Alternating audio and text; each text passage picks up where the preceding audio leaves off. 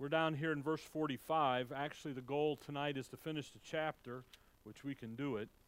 We've just came out of the feeding of the 5,000, and what that miracle is all about, that miracle sits in all four Gospels, so it is extremely important in the picture and the description here.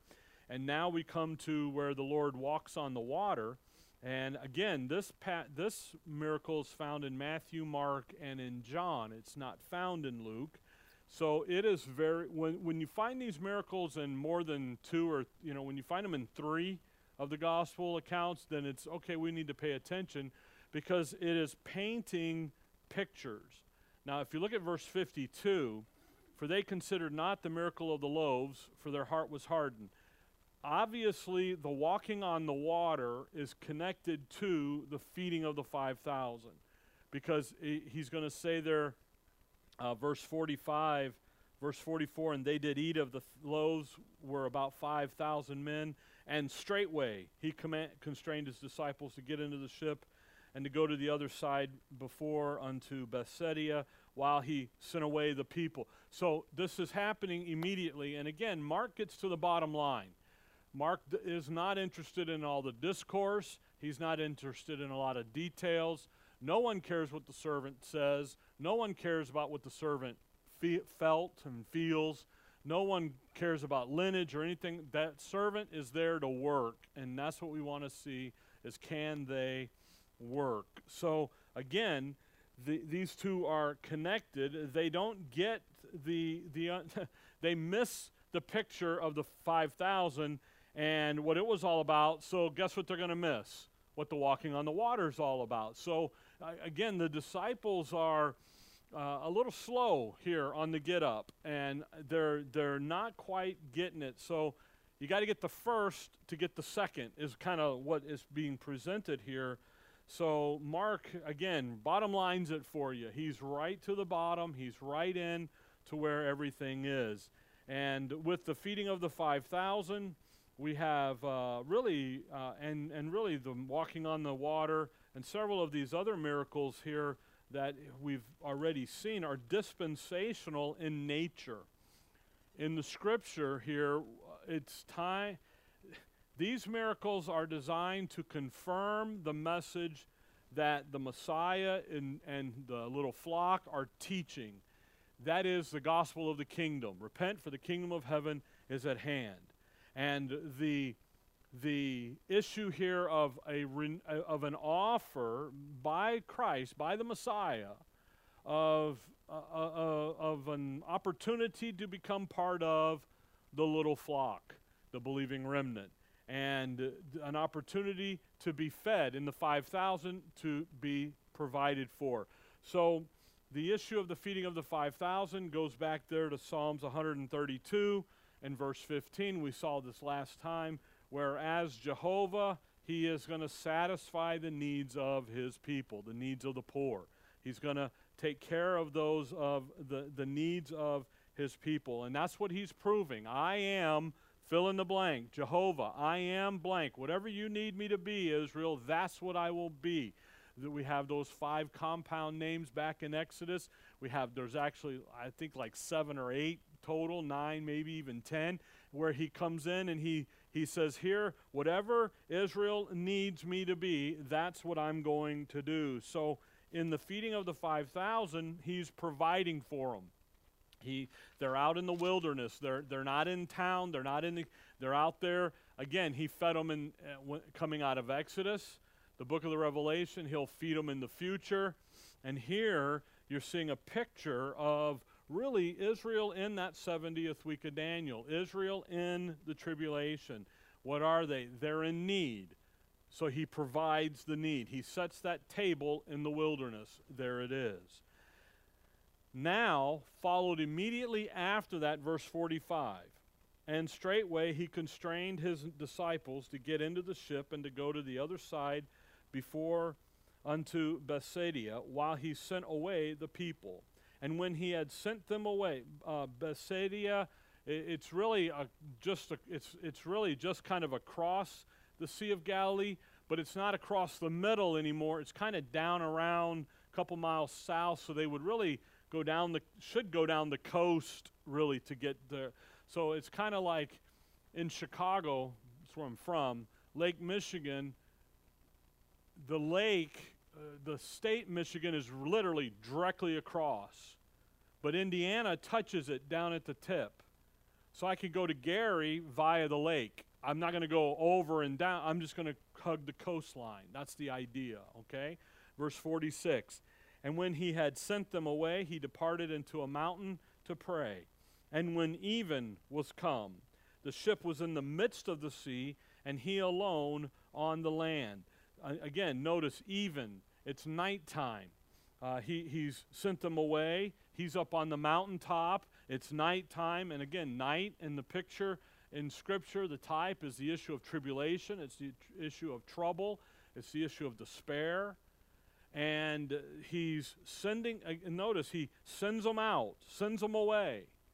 Again, he's sending them out. He's OJTing them. He's training them in his absence, and he moves them. And he sends them away in his absence.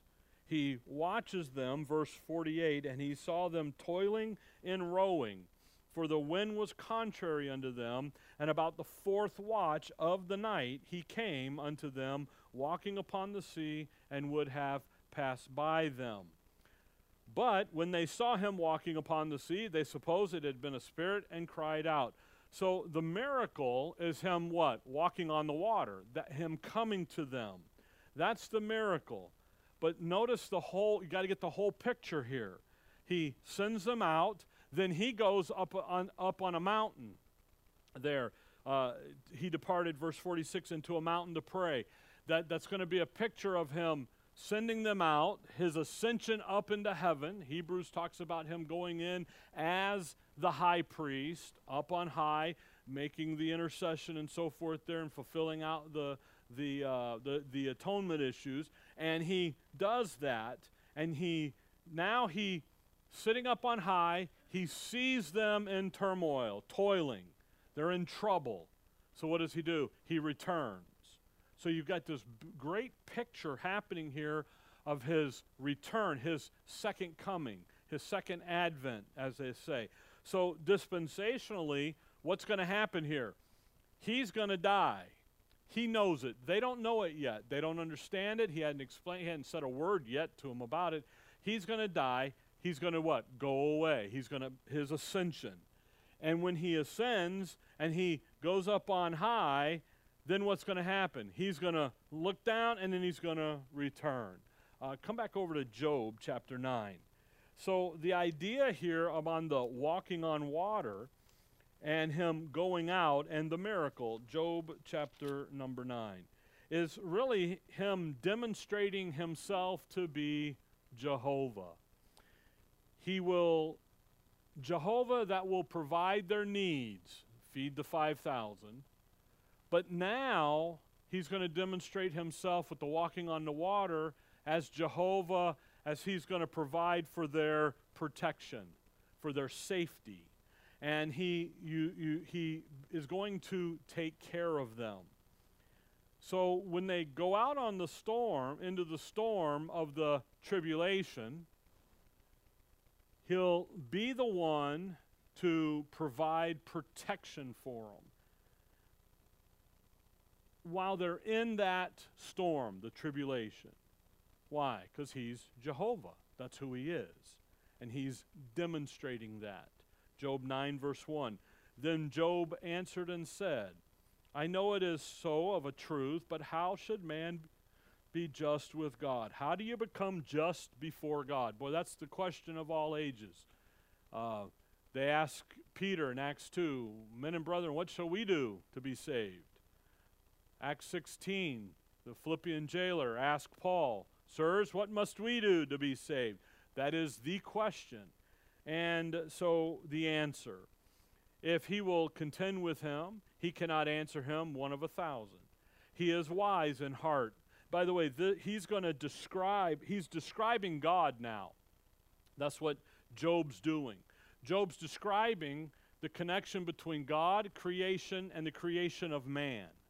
Why did he create man? Here it is. So he's talking here about God. Notice what he says. He is wise in heart and mighty in strength, who hath hardened himself against him and hath prospered, which removeth the mountains, and they know not, which overturneth them in his anger, which shaketh the earth out of her place, and the pillars thereof tremble, which commanded the sun, and it riseth not, and sealeth up the stars, which alone spreadeth out the heavens, and here it is, and treadeth upon the waves of the sea. Who is it who can walk on water? Only Christ. Only Jehovah can. Only God can do that. Now, we tend to play with that when the winter time's in and the lakes are frozen and we go out and walk on water, right?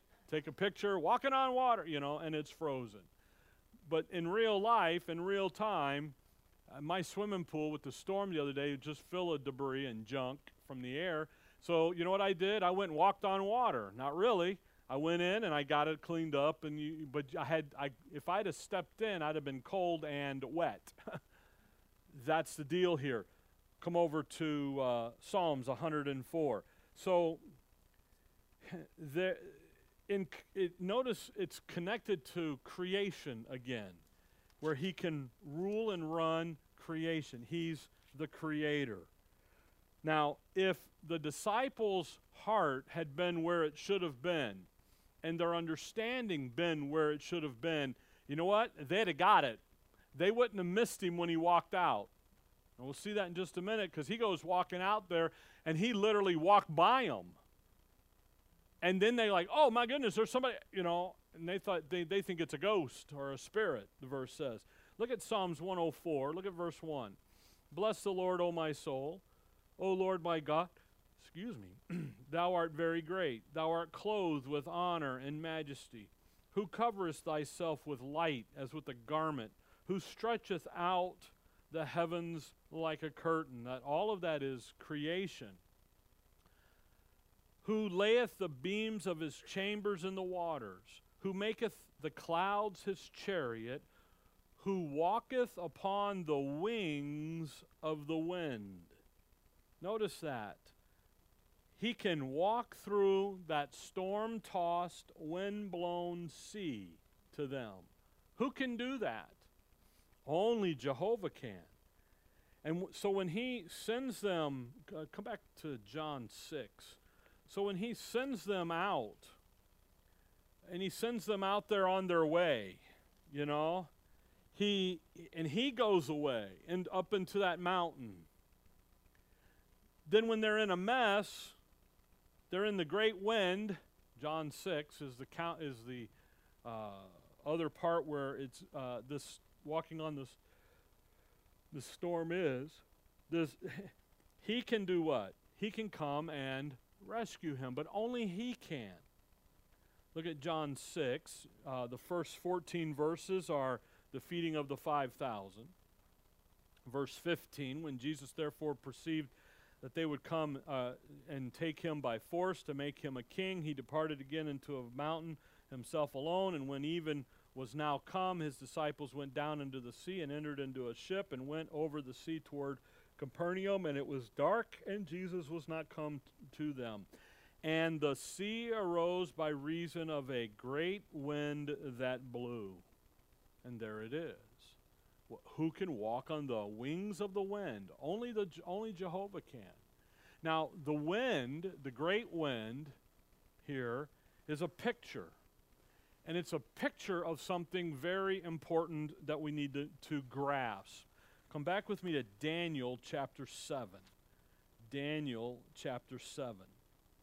And this issue here, hold on to put something in John 6, because we're going to come back there just a second.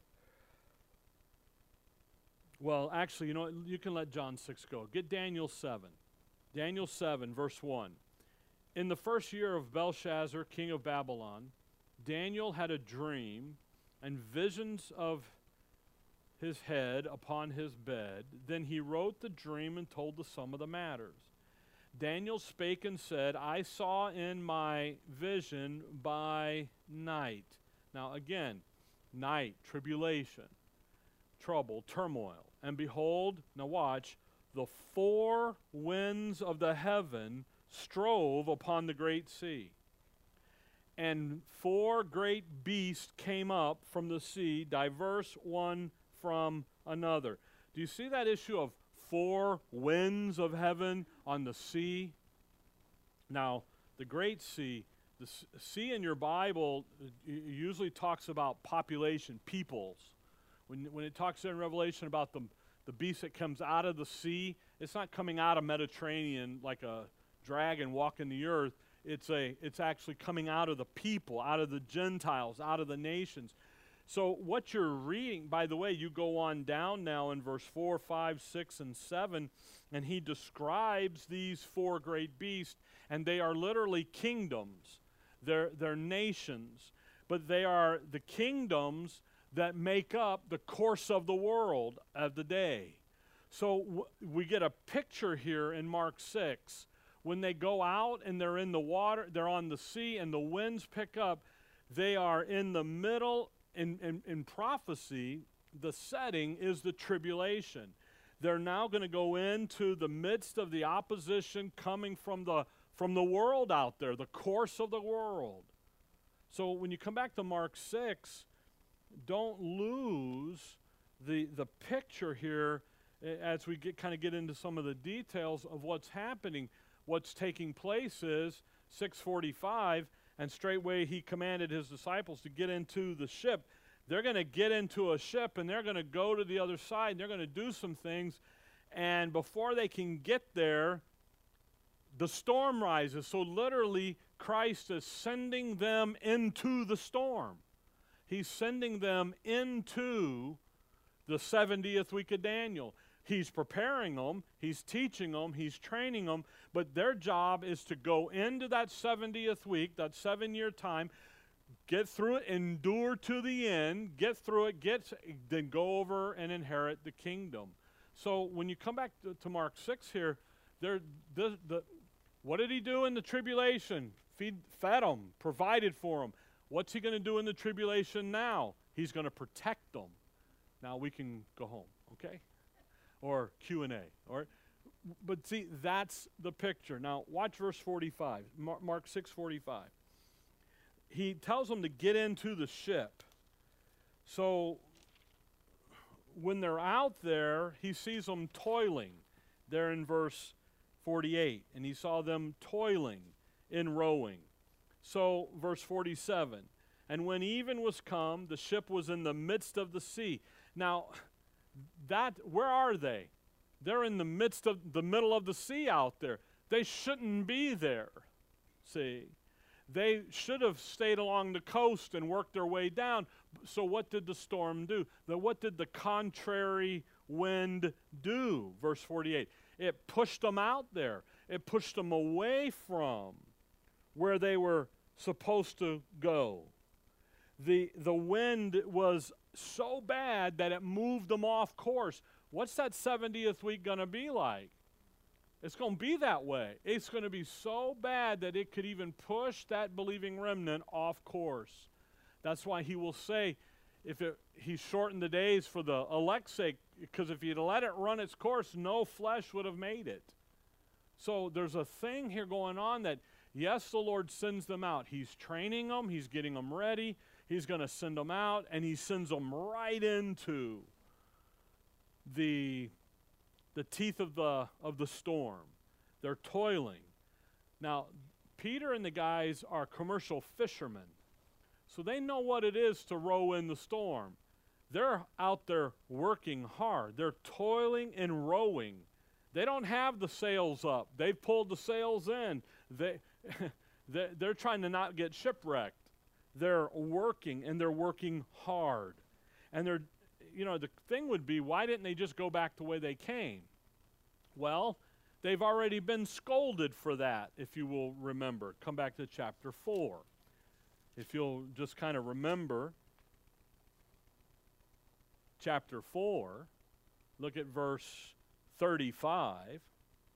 And the same day when the even was come, he saith unto them, let us pass over unto the other side. And when they had sent away the multitude, they took him, and as he was in the ship, and there were also with him other little ships. And there arose a great storm of the wind, and the waves beat into the ship, so that it was now full. And he was in the hinder part of the ship, sleep on a pillow. What did he do? He said, we're going to the other side. What was his word? We're going to the other side. I trust you guys to get us to the other side. He went down, put his head on the pillow, so he was really relaxed and was asleep. And they awake him and say unto him, Master, carest thou not that we perish? And he arose and rebuked the wind and the sea, said unto the sea, Peace, be still. And the wind ceased, and there was great calm. And he said unto them, Why are ye so fearful? How is it that ye have no faith? Faith in what? Faith in his word. What was his word? Let's go to the other side, guys, and you can get us there. Now, the thing of it is, in chapter 6, he's not with them. He's up on the hill watching them. But what have they learned? He said, go to the other side. So what are we going to do? We're going to the other side. And we're not raising the white flag. So they learn from the previous experience to obey his word. Yet here the opposition is so contrary. Go back there to Mark 6 now. So contrary that they're in trouble. They're toiling. They can't get it. And again, the lesson here from them is he will be there for them in the middle of that storm. And again, he's preparing them for what's coming. The trib isn't there yet. You know, we did that thing earlier in Mark about, you know, the 69 weeks ends with that day when he goes into the city on the donkey and everything. We call it Palm Sunday. Okay, religion does. That ends the 69th week. And then after that comes Calvary. So we get into this gap period, Calvary, and then there's some things in Daniel 9 that have to take place. And then what was to happen? Then we have the signing of the contract with the Antichrist, and that 70th week begin. See, he's getting prepared for that. But we also have that Acts ministry that they're to get ready for. And they're to move along. So he sends them away. He's preparing them to go through the tribulation. That's what he's preparing them for. Now, watch verse 45. Just catch a detail here. The end of that verse, he sends the disciples away, but then he says, while he sent away the people. So come back to John 6. Why does he send the people away? He sends the disciples out, getting them ready, but then he turns and sends the multitude away. Well, John 6:15 helps us with that. We read it just a minute ago. When Jesus therefore perceived that they would come and take him by what? Force, to make him a king, he departed again into a mountain himself alone. And when even was now come, his disciples went down into the sea. Notice, what are the people trying to do in verse 15? They're trying to make him king. But he knows better. He knows that he isn't going to be king by their will, by their effort. How's he going to be king? He's going to be king because the Father's will says he's king. Timing, it isn't time yet. That's a given. But more, they were going to take him and by force make him king because he fed them. And the Christ wasn't going to allow this. One, it's not time for him to be king, but nor is him being a king based on human effort and human will. It's based on the will of the Father. So the timing issue, but also the issue of the will of the Father being accomplished. So really what you see here is the restraint, the self-restraint of the Lord. He could have easily said, yeah, okay, make me king, but he understood differently, he understood better, and there he goes. So he goes up into the mountain. Come back to Mark 6. We could stay in John 6, but we're teaching Mark 6. By the way, John 6 has a whole bunch more stuff in there. He's going to go into the issue about him being the bread of life and what the bread was all about. Mark doesn't do that. Mark says, bottom line here's what we're after, because we're going to get into chapter 7 and we're going to do something else now. So look here at 6:46. He sends the people away, verse 46, and when he had sent them away, he departed into a mountain to pray. Again, he goes up into the mountain there, a picture of him going up into heaven, making intercessory, and so forth. He's alone. He's up meditating. He's up, praying, obviously. Verse 47, and when even was come, the ship was in the midst of the sea, and he alone on the land. And he saw them toiling in rowing, for the wind was contrary unto them. And about the fourth watch of the night, he cometh unto them, walking upon the sea, and would have passed by them. Several things going on there. Come over to chapter 13 of Mark. Mark 13. Now, in Israel's counting of the night, okay, the night, there are 4 parts to the night, all right, 12-hour period, but there's 4 parts, just like the day has 4 parts in it, okay? Look at Mark 13, look, if you will, at verse 35. For the Son of Man is as a man taking a far journey, who left his house and gave authority to his servants, and to every man his work, which commanded the potter to watch. Similar thing we got going on in Mark 6. He leaves. He's leaving his disciples in charge. He's given him the duty to carry on, to occupy while he's gone, and he goes and he's watching.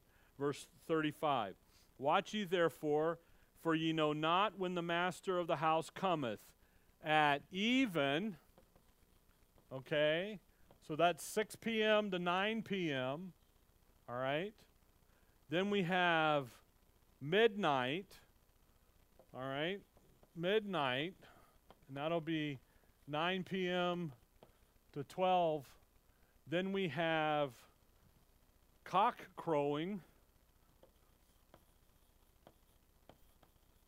You remember Peter 3 times, and that'll go midnight to 3. And then you have, what's the last one? I just had it. Morning. Duh. Then you have morning, which is 3 to 6 a.m. That's how they count out the 4 nights, the 4 watches of the night. Now, think about this. Go back to chapter 6 of Mark. When did they start?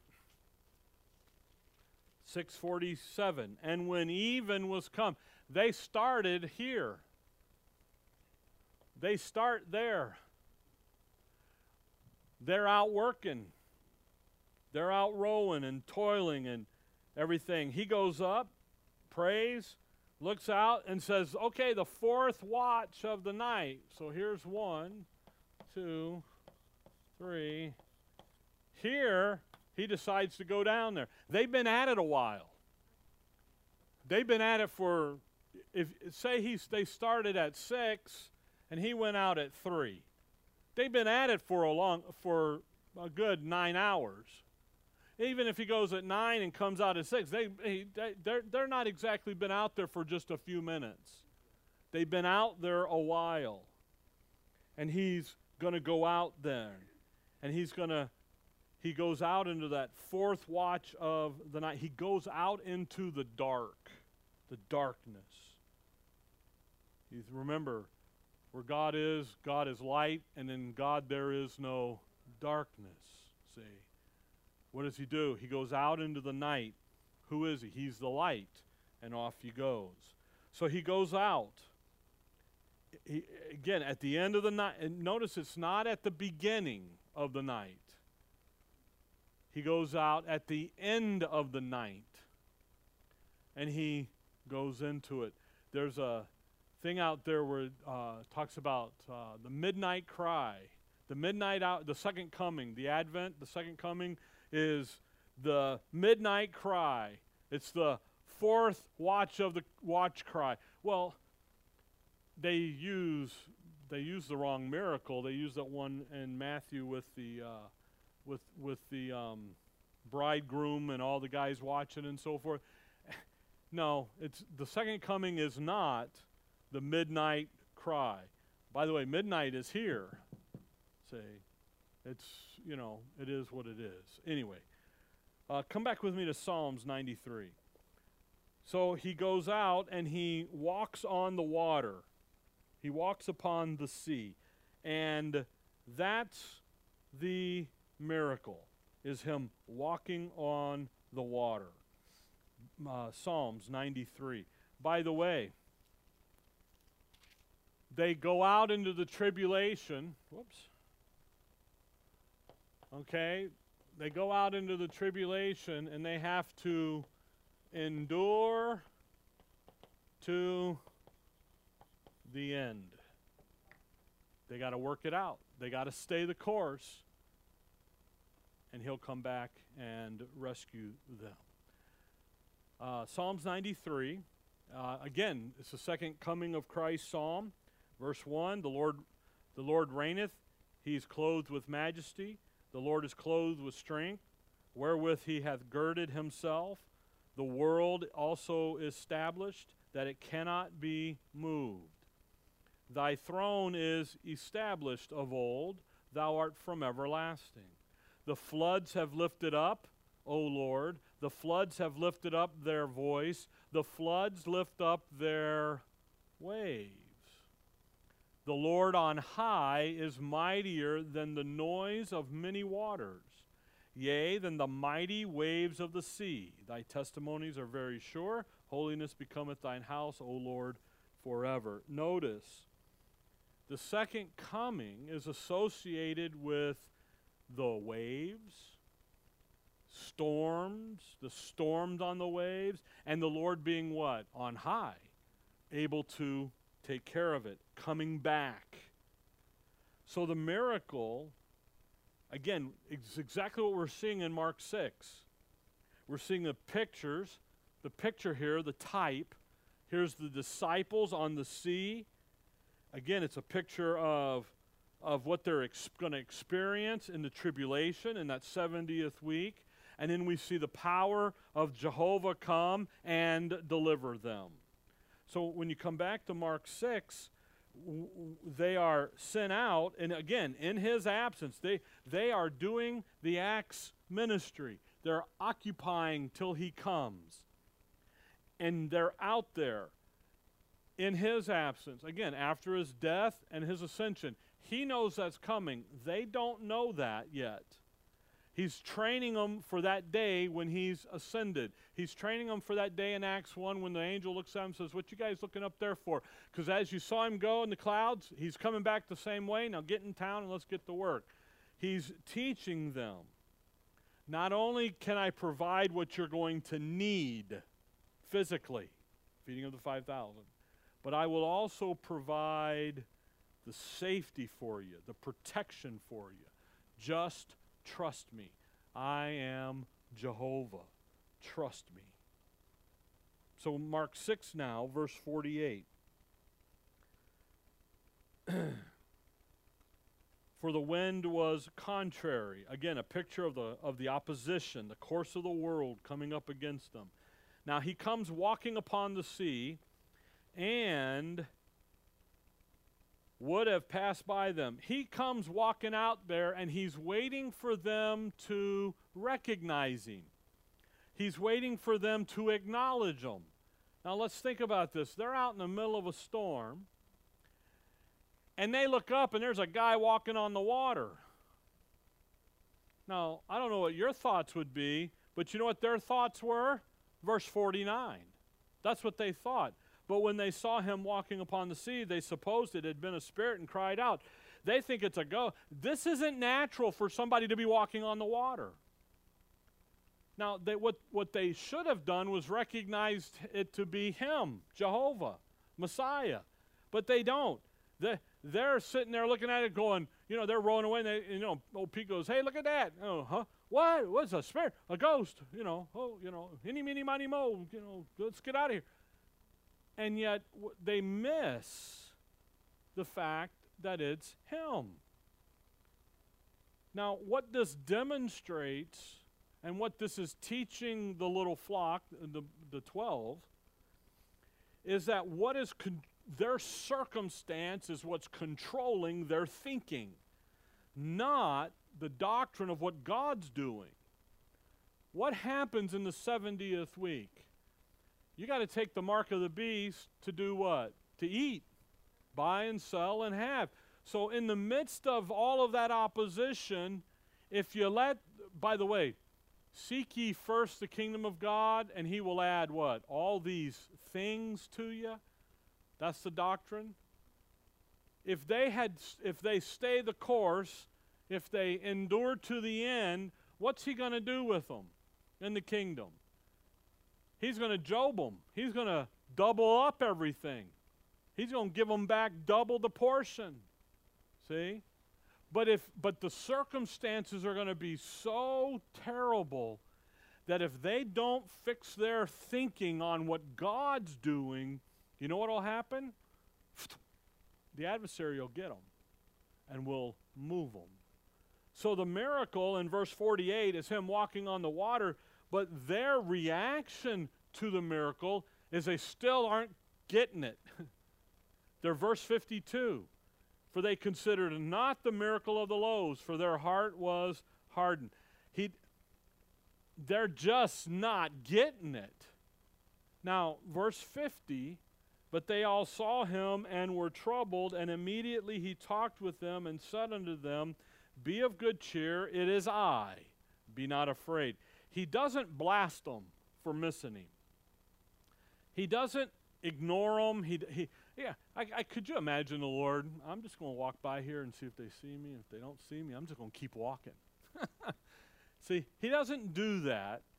He takes the opportunity to educate them, to edify them. He talks with them. I love that. And immediately he talked with them. He doesn't wait. He doesn't wait till they get back to the shore. By the way, he doesn't wait for Peter to get out of the boat and come to him. That's about where this is taking place, okay? That's over in Matthew. That is only in Matthew's account where Peter gets out of the boat to come to him. But what does he do? He says, he does the miracle, and yet they fail to know who he is. And that tells you about people and miracles. People will say, show me a miracle and I'll what? I'll believe. But yet they don't, do they? There's no way. They see the miracle, his own disciples, his own apostles, they see the miracle and they don't believe it's him. And rather he's got to say to them, be of good cheer, it is I, be not afraid. Now, when he says that, come over to Isaiah 25. They missed the miracle, yet when he says to them, be of good cheer, it is I. See, what causes them to recognize him is his word. That's what causes them to recognize him. They missed the miracle, yet when he says, be of good cheer, it is I, then they recognize who he is. And that is Isaiah 25. So get over there to Isaiah. So when he says, I am, it is I, he's saying, I'm Jehovah, guys. Look at Isaiah 25, verse number 9. Again here, a passage about the kingdom, the deliverance of Israel, and the triumphs of their kingdom and so forth. Isaiah 25, verse 9. And it shall be said in that day, lo, this is our God. We have waited for him, and he will save us. This is the Lord. We have waited for him. We will be glad and rejoice in his salvation. We're waiting for him. We're trusting him. He will provide. He will deliver. So we are of what? Good cheer. Because we trust him. That's the scenario here. So every time you see God say, be of good cheer, Isaiah 25:9, that issue of the kingdom, the establishment of the kingdom, the rejoicing that comes to them when he delivers them into the kingdom. So when you come back to Mark 6, we can in verse 51, Mark 6:51, they recognize him only by his word. That's the point. And the word is, be of good cheer, it is I.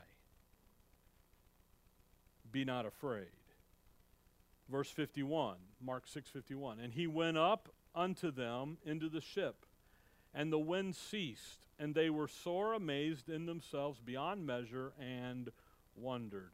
Again, that thing there in chapter 4, verse 41, and they feared exceedingly and said one to another, what manner of man is this, that even the wind and the sea obey him? They're still not getting it. They're sore amazed, 6:51, in themselves beyond measure and wondered. For they considered not the miracle of the loaves, for their heart was hardened. They're just not getting it. He does this miracle. He walks on the water. He's training them. He's teaching them. He has to say to them, be of good cheer, it is I. That's the only reason why they recognize him, and they still don't get it. Now, in verse 52, for their heart was hardened.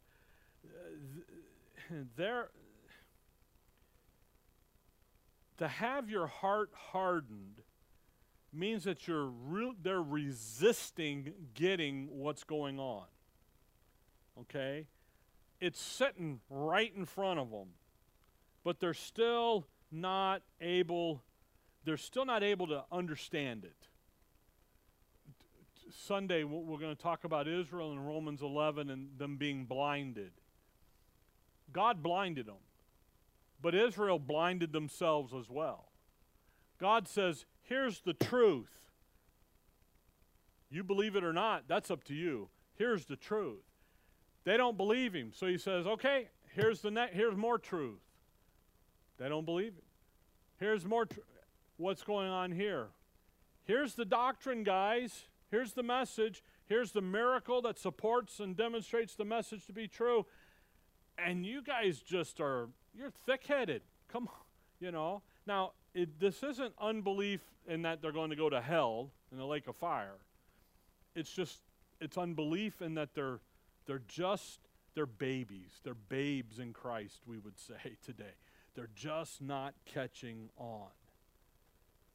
And what Mark is doing here is right before they're going to go in and do, here he is having to rescue them. Now what Mark does here is he puts in chapter 6 all these events together. Okay? And he demonstrates what's happening dispensationally in Israel's program right here in time. What's happening? John the Baptist has been murdered. Israel is rejecting. They're in rebellion to the truth. The disciples get sent out to teach and to preach and to do the miracles. And as they go out, the opposition rises up. And yet, what does the Lord do? Feeds the 5,000, I'll provide for you. In the face of opposition, I'll provide.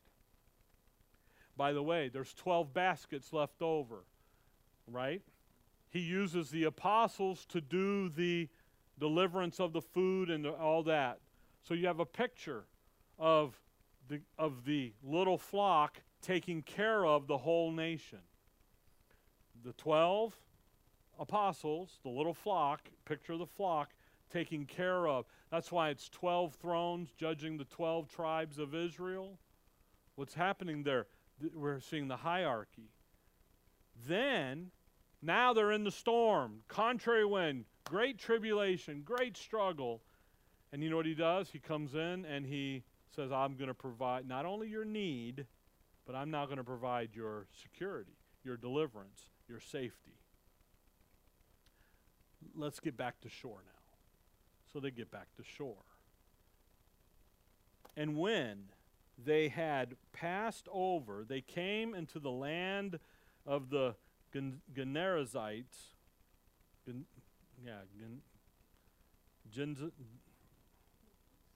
Gennesaret, that's kind of, and drew to the shore, so they make it home. They make it to safety.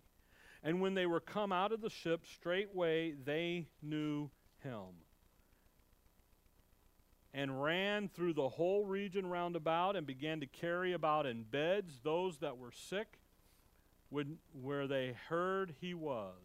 And whitherso he entered into villages or cities or countries, they laid the sick in the streets, and besought him that they might touch, if it were but the border of his garment. And as many as touched him were made whole. When they get off the ship, verse 53 there, they get to the verse 54, they knew him. The they there is not the disciples, because they got that out on the water. It's rather the people in town. They know who he is. You know what they do? That's him. They're over there. That's him. Oh, we got to go get Aunt Margaret. Let's go get her. Hey, I got to go get Sister B. Why? Because what are they doing? They know who he is, and they bring all to him to get healed. This completes our picture. John the Baptist is murdered. They go out. The opposition. In spite of the opposition, the Lord's going to take care of them, provide for them, and protect for them. Now come back to Isaiah 33, because here it is in Isaiah where he's fulfilling this. Isaiah 33. Isaiah 33 is all about the Lord's coming. Verse 22, for the Lord is our judge, the Lord is our lawgiver, the Lord is our king, he will save us. Thy tacklings are loosed, they could not well strengthen their mast, they could not spread the sail. Then is the prey of a great spoil divided, the lame taken prey. Here he is, he's here. Now watch verse 24. And the inhabitant shall not say, I am sick. The people that dwell therein shall be forgiven their iniquity. Why? He set up the kingdom. When he sets up the kingdom, they're going to say, the sick is gone, no more sickness, no more health, none of that. He literally reverses the curse on creation. You know why you get sick and hurt? Because Romans 8, the curse of the creation. Thank you, Adam. You think of Adam when God cursed Adam, and he's going to toil, and the weeds are going to get him, and all this stuff, and it's the sweat of his face, the brow, and everything. Thanks, Adam. Appreciate that, man. What does he do here? He completely reverses that. So the picture, he goes away, the disciples are in trouble, the tribulation, he comes back, delivers them, gets them to the shore. Come back there to Mark 6. And yet what happens? Man, he heals the whole nation. The restoration of the whole nation is accomplished.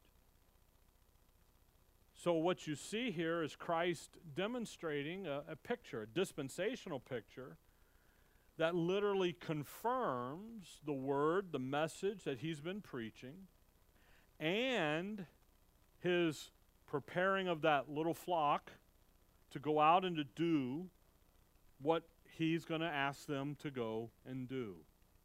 And he's going to return with the kingdom blessing after he's what? Delivered them. They are not quite getting it. They're still kind of baby and babes, and they're still struggling with it. So he's going to bring them along.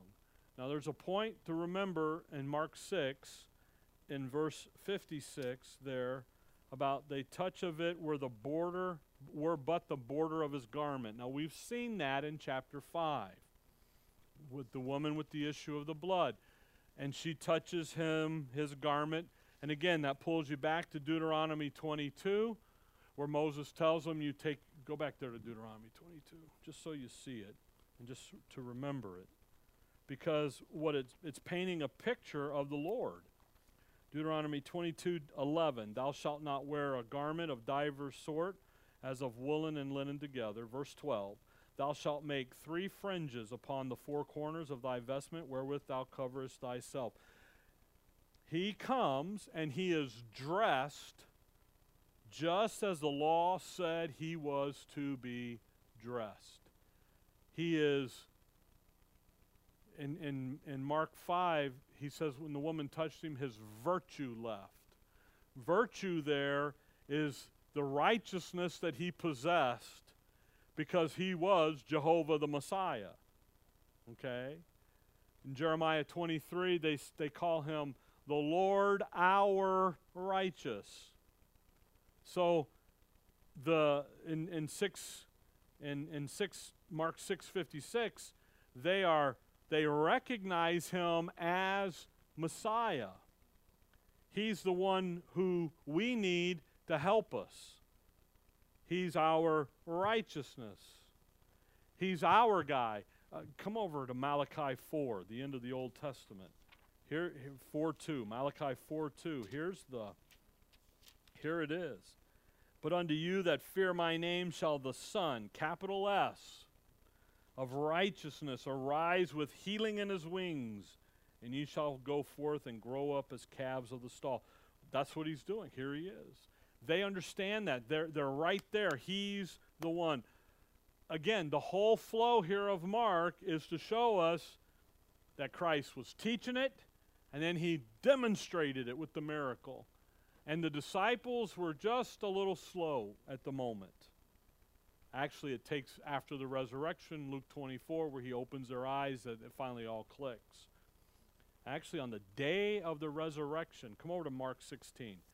The day of the resurrection, they still don't understand the scriptures, John says. They still got to be educated. Look how Mark 16 ends. Again, the flow of Mark is to show us that Christ taught it and then he demonstrated it. So the miracles are designed to confirm the doctrine being taught. Mark 16:20. And they went forth and preached everywhere, the Lord working with them and confirming the word with signs following. Amen. Those two great signs, heal the sick, cast out the unclean spirits. The two great signs of the kingdom. What's he doing? He's out doing it. Paul says the Jew requires a sign. The Greeks seek after. What do they need? They need to see it. It started with Moses. 3 great signs. 2 of them, the 2 great signs, the rod and the leprous hand.